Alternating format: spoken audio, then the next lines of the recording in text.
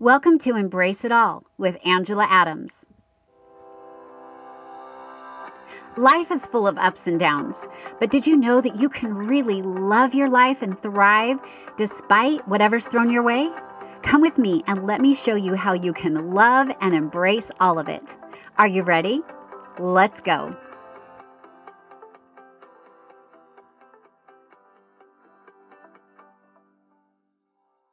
Hey everybody, welcome back. It's been quite a week for me. I feel like I have been hitting the ground since Monday, running from one responsibility to the next. And now I am counting down the days until my family will all be here.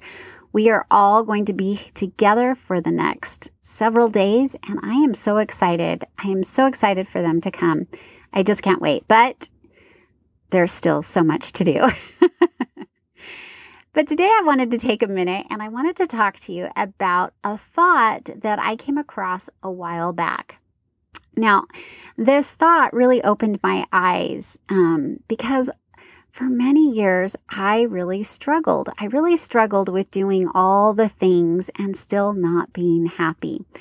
And this thought is what I do doesn't make me happy, but what I think does.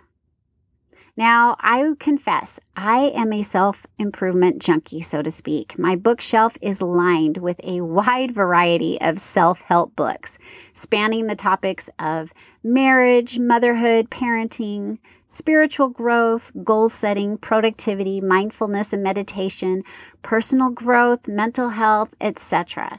And some of my favorite podcasts that I listen to fall right into all of these categories.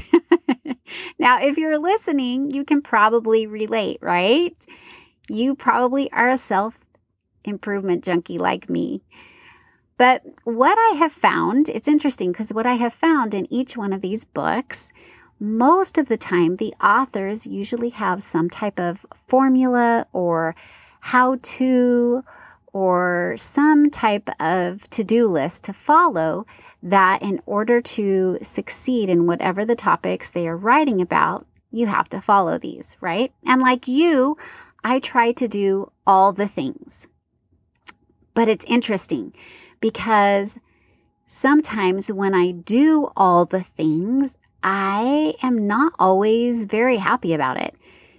I'm reading this book because I want to improve, and yet as I'm doing these things, I'm not always happy. They seem more like a chore or something that I have to do in order to get the results that I want.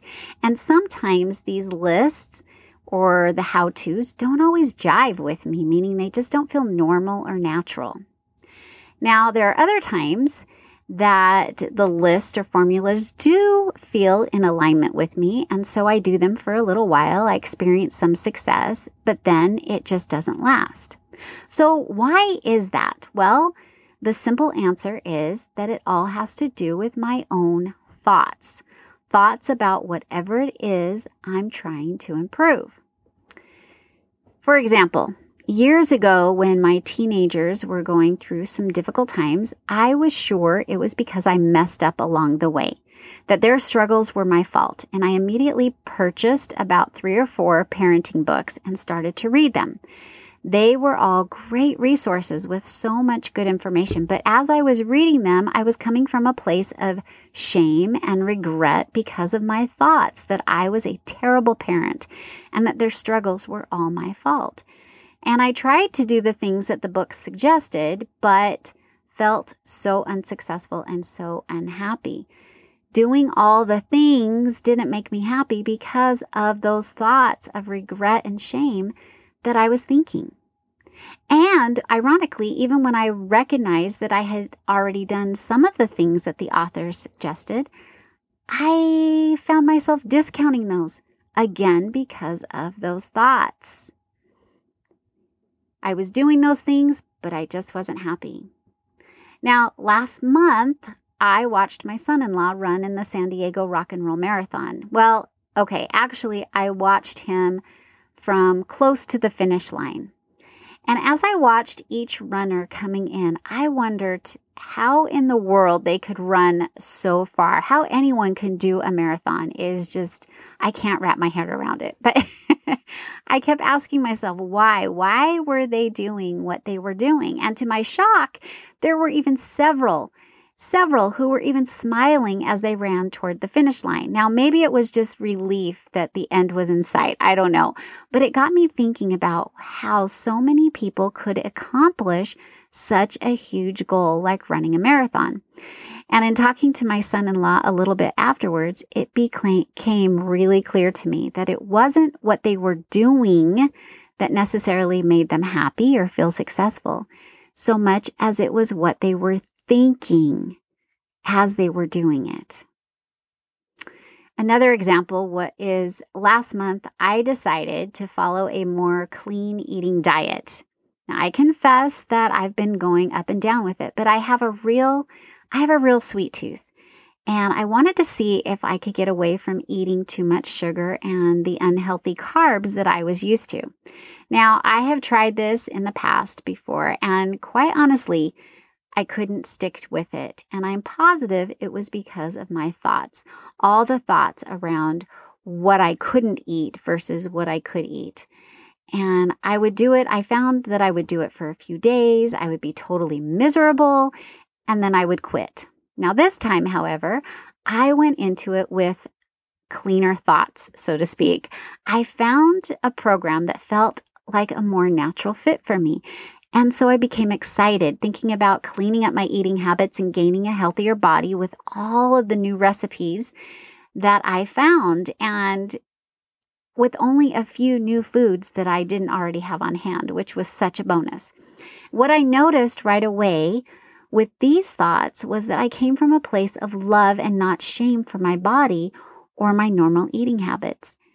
And the success that I have experienced have been a natural consequence because of these thoughts.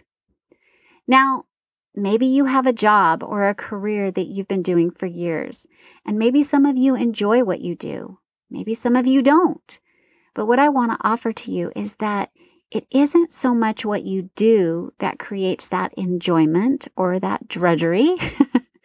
It's the thoughts that you have about what you do. We can all do all the things. We can follow all the how-tos in any area of our lives, whether it's at work or working towards a goal or any other type of self-improvement, and still be unhappy and unsuccessful if we don't manage our minds and our thoughts. True happiness and success comes from the thoughts that we think. What you do doesn't make you happy. What you think does. And I believe so strongly that everything we create in our lives is the result of what we think first. Now, if you're finding that you are doing all the things and you are still unhappy, let's talk about it and find out why.